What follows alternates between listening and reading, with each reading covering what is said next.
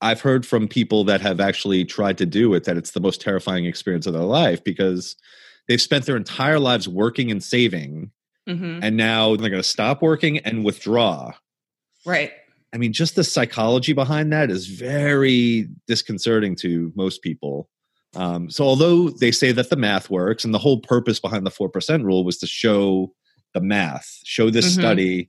The numbers. Yeah, historically this has worked. Doesn't mean it's going to work going forward. Historically it has worked. But it always comes back to me as this illusion of this final resting place. Like I hit this destination, shoulders go down, worries go away. You can go lie on a beach somewhere. Yeah, I'm on my island with my cocktail. Nothing bad's ever going to happen in your life experience. Yeah, you literally envision like your future self as having no worry because you've now think to yourself that all your worry is coming from this financial stress. You don't have enough.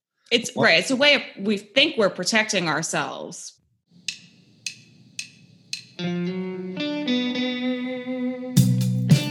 Recording from my studio here in Charlotte, North Carolina. I'm a born and raised New Yorker, now living in the South. Welcome to Confessions of a Financial Advisor, the antidote to conventional financial independence wisdom. My name is Al. I've been a financial advisor for over 20 years. I've worked with thousands of clients in all areas of the country and from all walks of life. Through the relationships I had with these people, I've discovered the mindsets and behaviors that are most effective in a person's financial life, plus the pitfalls and all the BS to watch out for.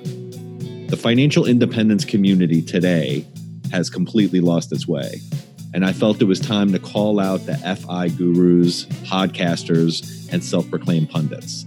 This podcast is not about the numbers. That's what all the other financial podcasts talk about. We will focus on the emotional and psychological components that drive our behavior. I am not looking for new clients, and I'm not interested in running for any kind of office. I'm going to tell you like it is from an insider's perspective and pull back the curtain on the financial industry. Now, let's get into Confessions of a Financial Advisor.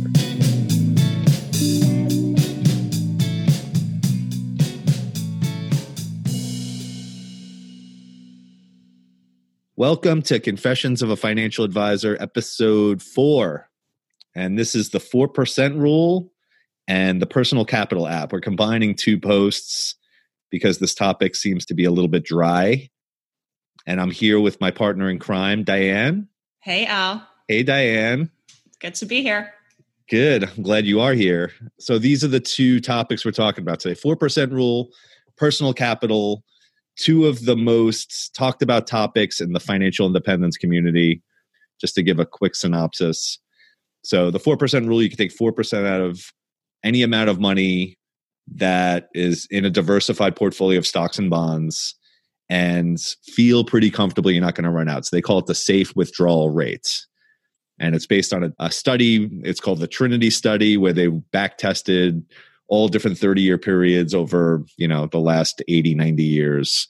And what they came up with was that as long as you don't take more than 4%, you should be pretty confident that you won't run out of money in retirement. And then personal capital is just an app that, again, a lot of these podcasts, most podcasts are promoting. And it's just a way of consolidating all of your accounts into one app, all your bank accounts, all your investment accounts, all your loans, all your real estate, everything you own, you can track on personal capital in one space, literally with the fingerprint button. I literally put my finger on this button on my phone and everything. That's not creepy at all. It populates immediately. Right. Just give it 10 seconds and you know to the penny how much money you have or don't have and how much you have in loans. They even they'll literally pull up the real estate values on Zillow so that you'll get, what do they call it? What's that? Zestimate? Zestimate. So accurate. Yeah, exactly. So now you're getting like the snapshot of your net worth. Mm-hmm. So, and again, like all these podcasts are touting that this is such a great app. And, I jumped on the bandwagon. I got the app immediately. I started punching everything in, all my credit cards, all of my accounts. And I found myself checking this damn thing every day. And me, as a financial advisor, telling people not to check their accounts every day and not to be looking at this stuff. Now I have it, my It's thumb. so tempting. It's right there at your fingertips. Literally. Yeah. I mean, with your thing. Yeah, with your thumbprint, you're in. And so I wound up ruminating, and then I wound up, and the funny thing is when it comes to like money, like as things go up, doesn't particularly make you feel good. Maybe you feel it's not particularly joyful, right? No, but when things go down, you're like, oh God, like this is terrible. And then it just starts affecting with your day. I mean, there were days, embarrassed to say, like I would literally look at it multiple times in a day. Why would I do that? Why would I do that? Seeing like the adjustments of how the market's doing. After a while, I was like, I got to just get rid of this app, and I'm just going to use it for credit cards to track credit card spending, which is very useful for that, which I did. So I took all my investment accounts out, I took all my real estate off there. Yeah. Like, I just don't want to know this stuff. It's too much information. I mean, it's like a flood of information, and then it's so easy to get hyper obsessed with tracking it. Where is it now? Where is it now? When you really don't have any ability to influence any of that. Yeah, especially when you're looking over long time periods. So in my plan, I'm like, I'm 10 years out from anywhere being near like a retirement. I'll be working for at least another 10 years. I got, young children, want to get them through college, that kind of thing. And the other thing I was thinking about when it came to this app was tying in this 4% rule idea. The 4% rule, again, good framework to use as giving you some kind of tangible number that you can come up with for retirement. But what I found was people that are really focused on this 4% rule, they're coming from a fearful place. They're thinking that once they get to this spot, there's going to be this ultimate sense of financial security. And that security never comes. And that's a dangerous outlook.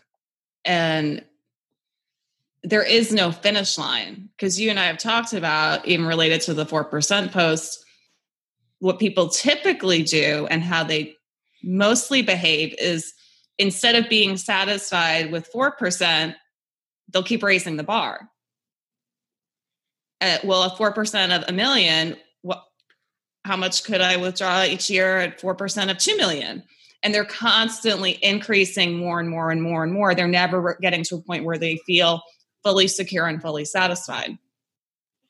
Yeah, or when they actually have to turn on that income, I've heard from people that have actually tried to do it that it's the most terrifying experience of their life, because they've spent their entire lives working and saving, and now they're all of a sudden they're going to stop working and withdraw. Right. I mean, just the psychology behind that is very disconcerting to most people.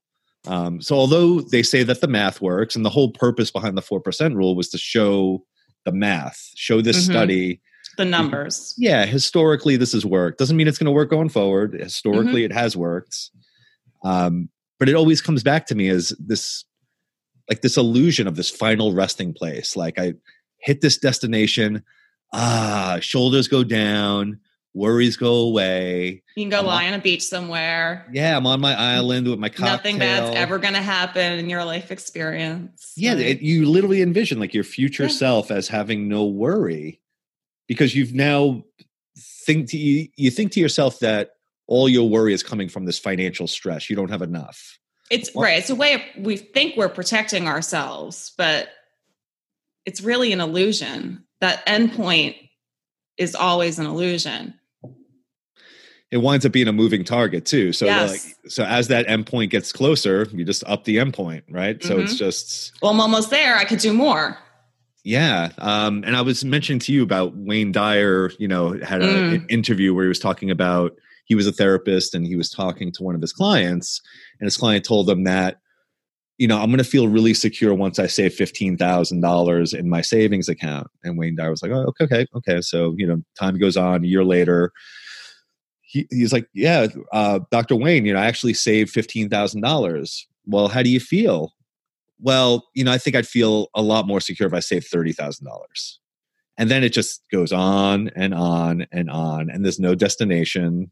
No, and it just snowballs and snowballs, and it's never ending.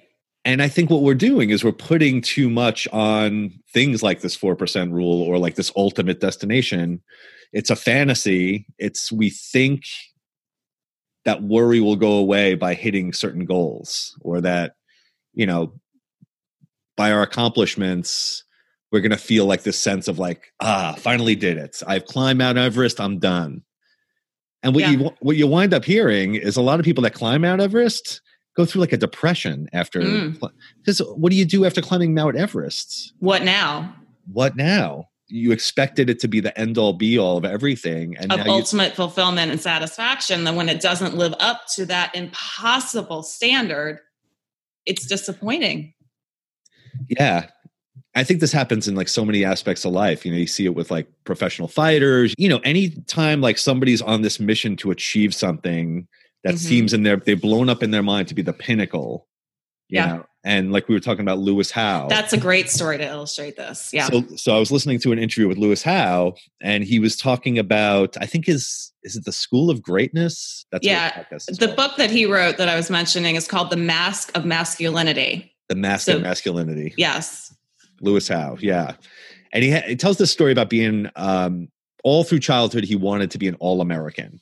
All he thought about. And he didn't have a sip of alcohol, didn't smoke. It was all about training and getting to be this all-American. A hyper focus on this elite athletic level. Right. And so he's in this, I believe I have this right. I'm trying to remember the actual.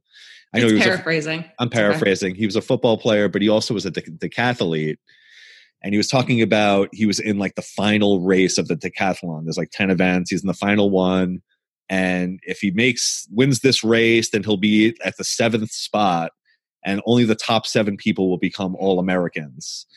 And he finally hits it, and he makes it by a few seconds, becomes an All-American, stands on the podium, has a couple moments of elation, and then literally that same night he's out to dinner with his family, and he's pissed.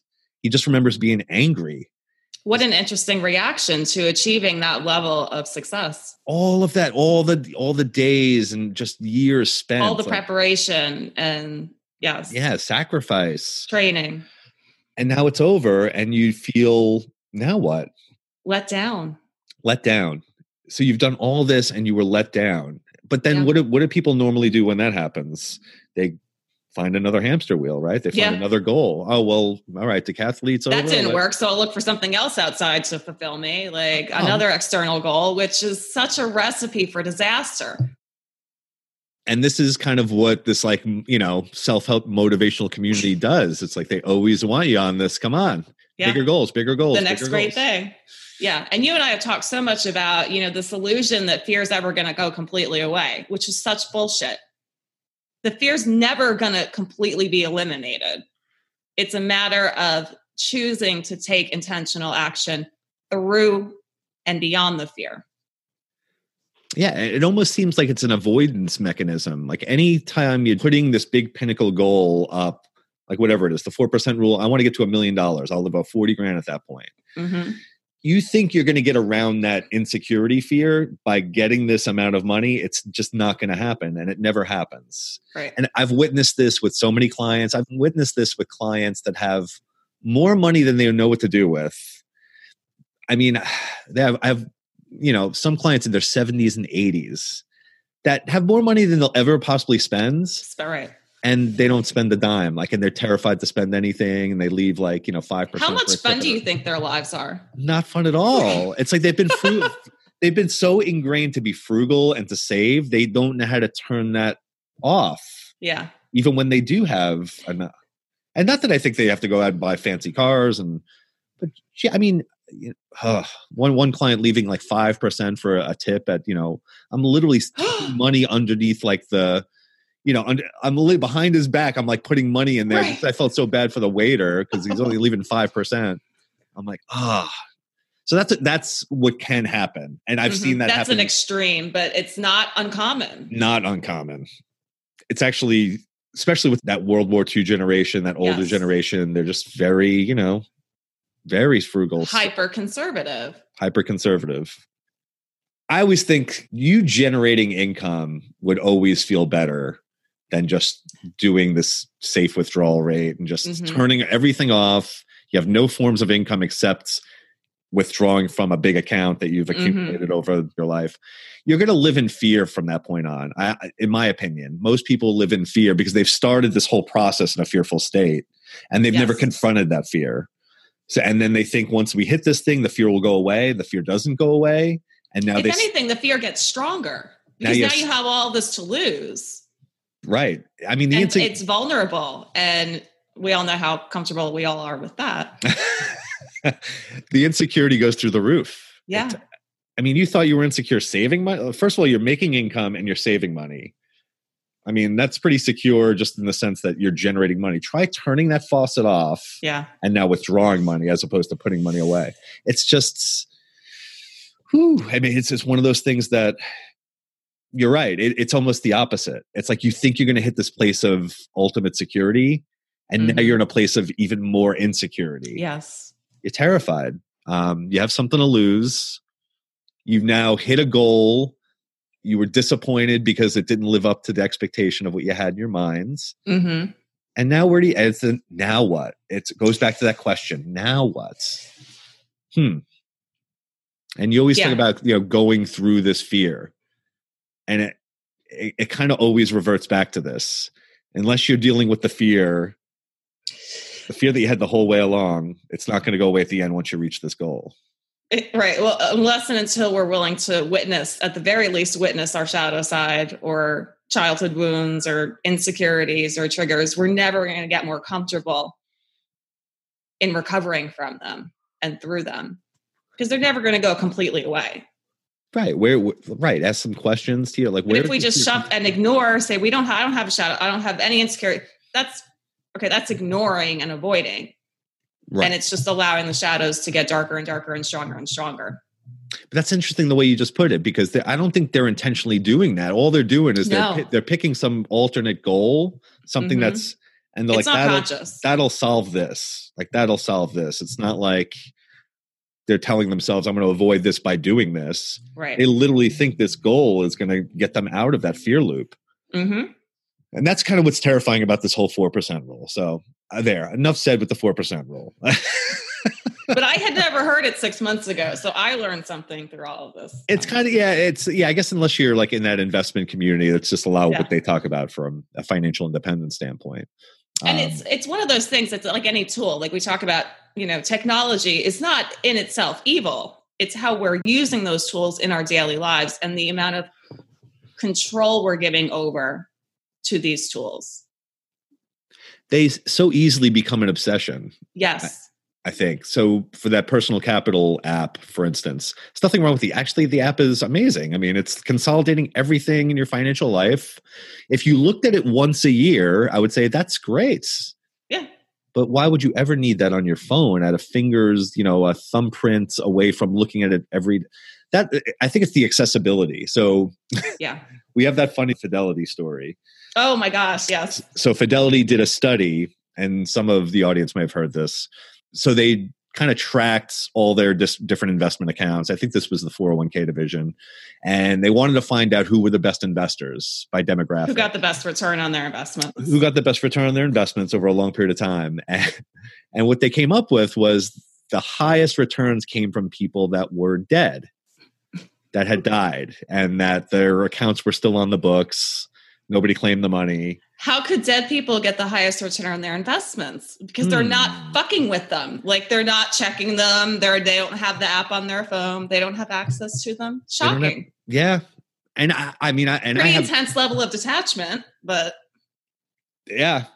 set it and forget it. It's kind of like one of those things, like just put the money in there, leave it alone, never look at it. That's a better strategy than it really is. The less you look at things, there is such a thing as being too close, looking too closely. There is absolutely such a thing as too much information. I think so. I think what the financial independence community talks about with all of this kind of stuff is they talk about the people that are oblivious to anything financial, and like they're trying to get them to see something. Yeah. Like, I think they're starting from a place where maybe they're going after an audience that is completely oblivious to what's going on with their own finances. And this is a way of illuminating, what's been in the dark. Right. But I think for the average person that has any kind of sense or that has set up a few different things, you're spending less than you earn, you're investing some money, you have a 401k, you're doing a few different things. Once you do all those things, you put them in place, you've already made the right decision. Now it's just time to leave it alone. Leave it alone. Because as soon as you start getting into it and start looking at it all the time, tinkering with it, effing with it, it's not going to do you any good. Look at the dead people. The dead people perform better. Why? They don't do anything. They can't do anything. They can't. It's impossible. So I always thought it would be a great idea if there was some sort of legal contract that people had to sign when they invested, that they had to say, I'm going to put this money in and I'm not going to look at this again. I am agreeing 10 years. in writing. Yeah. And if I do, there's got to be a penalty. There's got to be some penalty. Or a reward offered. Yeah. Like, I'm going to donate like $1,000 to a cause that I hate or something, Yeah. Something like, just don't look at this stuff.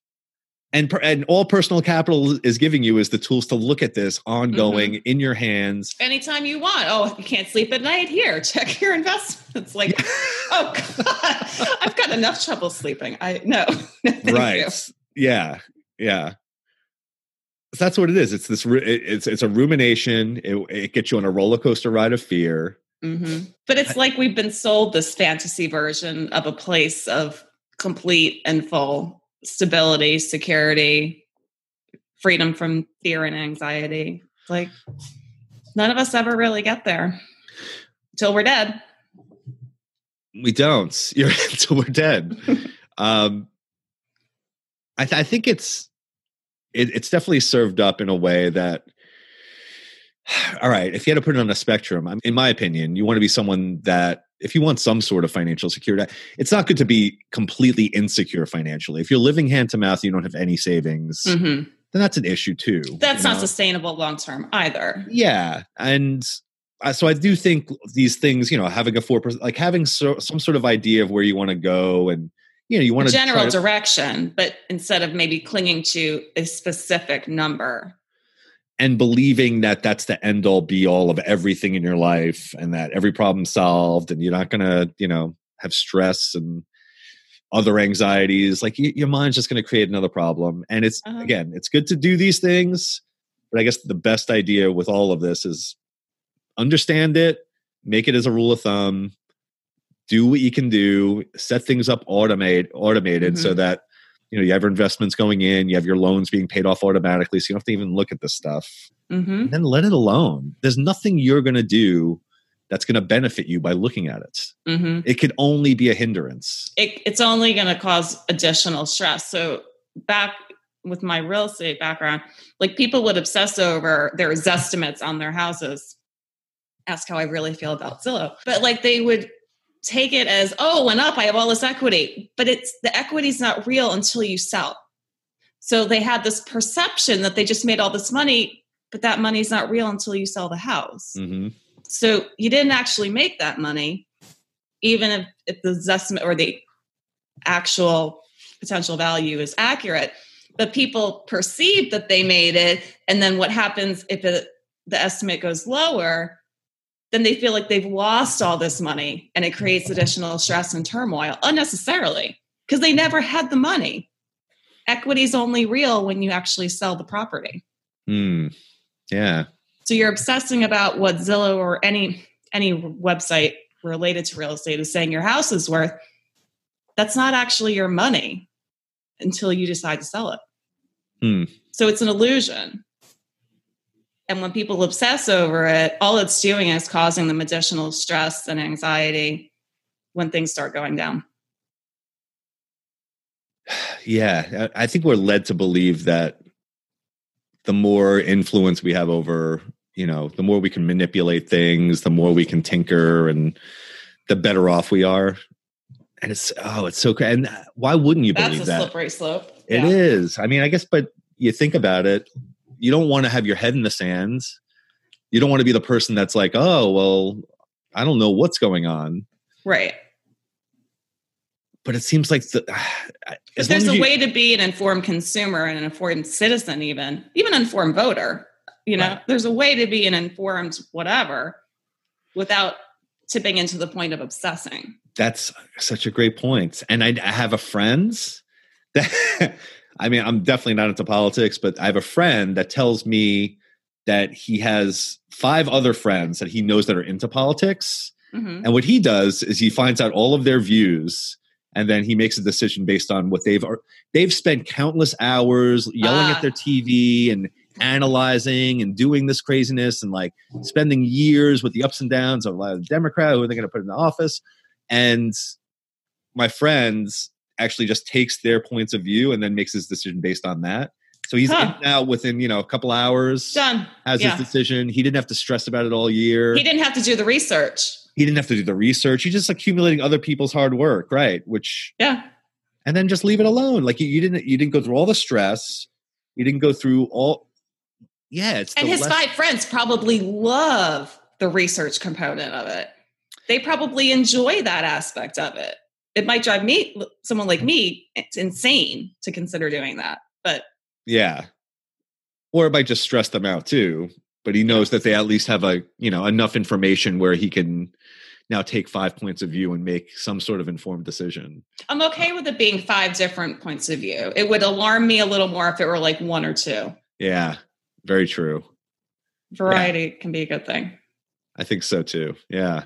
So I mean, the same thing holds true with investments. So you'll see people that have spreadsheets that look at the market every day, that are interpreting. They're looking at what Jim Cramer's saying, and they're looking at this guy, and looking at CNBC, and they're like trying to decipher and like, oh yeah, this company, and it's just on and on and on. Like, and every time you talk to them, more, and they have opinions on everything. Apple's going up, and this stock's going down, and this is what's happening. The recession's coming, and Bitcoin is a bad investment. Bitcoin's a great investment. Like they're just all over the place. Mm-hmm. And then totally unpredictable. And then you have the guy that's like, I'm going to put my money in every month, and I'm not going to look at this crap. I know I'm going to make a good informed decision up front, and I'm going to trust that I made a good decision, and then leave. Trust? What a novel concept. Right. Trust. Yeah. Who would think, right? Who would think in the investment world there's such a word as trust? So this always ties into other things we always talk about. Illusion of a final resting place, illusion of this ultimate sense of security. It doesn't exist. The illusion of the escape from fear. Yes. And the thing that's feeding this fear, at least in the investment case and with finances, is the constant looking at something. Mm-hmm. You don't want to have your head in the sand and not know where your financial situation is. You want to have an idea what the status is. Mm-hmm. You know what? This is another good analogy. So when I was learning how to swim, which sounds ridiculous. I always knew how to swim as a kid, but I never knew the mechanics of it. Yeah. So I started doing triathlons. I literally had to learn as an adult how to swim so you could do it efficiently. So what they would tell you is that you'd swim for a while but your head would be down, right? Mm-hmm. But every once in a while you got to lift your head up so you know where you're going. Yeah. Yeah. But if you swam with your head up the entire time, your feet are just dragging and you're going slow. You're not getting anywhere. Oh. So what they're saying is you just want to sight. They call it sighting. Yeah. You're sighting every once in a while just to make sure you're on. Every so often. Same holds true with all this, with investing. If you have your head up the whole time thinking you're going to tinker with stuff, I'm going to make things happen, I'm going to watch it, I'm going to make sure I'm, doing strategic things to make my situation better, you're screwed. You're screwed. Mm-hmm. It's just going to go off the rails. It's not going to work that way. And your own mental well-being suffers too. That just doesn't sound fun to me. I mean, that doesn't sound like a joyful way of living. It's not. It's swimming with your head up the entire time. Which is not a good way to get through the water. That's funny. That's a great analogy. Anyways, that's our take on the 4% rule of personal capital. We tried to make something we thought was a dry concept into something fun. They do blend kind of well together, those two. They do. And nothing against personal capital. It does what it says it does. If you're going to use it just for things like credit cards or general statements and non-investment accounts, and if that works for you, great. Yeah. Or if you're somebody that just has some kind of iron discipline of being able to look at it once a year, all right, try that. I don't know, it didn't work for me. Yeah. Definitely don't have it on your phone. It's the temptation of it. Like, well, just because I have it, I could check it. Like, well. Yeah. Apps are just so easy. You just hit them once and then and again, you don't even have to type in a password. It's your thumbprint. That still amazes me. Thumbprints to get into all my accounts. Yeah. Whew. Yeah. Well, Diane, it's been fun again. It's been great fun, Al. We're going to move on to a new topic next week. And once again, I'm unprepared and have not brought up. I was going to say I didn't look either. I know. I do this every time. Well, in the meantime, want to let everyone know you can follow both of us at faconfessions.com. Please subscribe. We'll send you an email as soon as we release any new content. Please leave us a review on iTunes. We'd really appreciate it. And for next week... So it's religion and Lord of the Rings. Oh, I love this topic. Which is so fun. I love it. So religion and Lord of the Rings. I really enjoyed that post. And I have to admit that I didn't get the title from Sam Harris, but Sam Harris has, in one of his talks, he compares religion. I think it's like comparing like heaven with like Middle Earth. And so Middle Earth is with like Lord of the Rings uses as like this infinite universe. So I just kind of got the concept from a Sam Harris talk, who's a guy I love to listen to. So yeah, that's going to be an interesting conversation. That will be very interesting. How religion, Lord of the Rings all ties into finance. I love the alchemy of all of this. Oh, me too. Yeah. Well, thanks everybody for listening, and we will see you again next week. See you next week.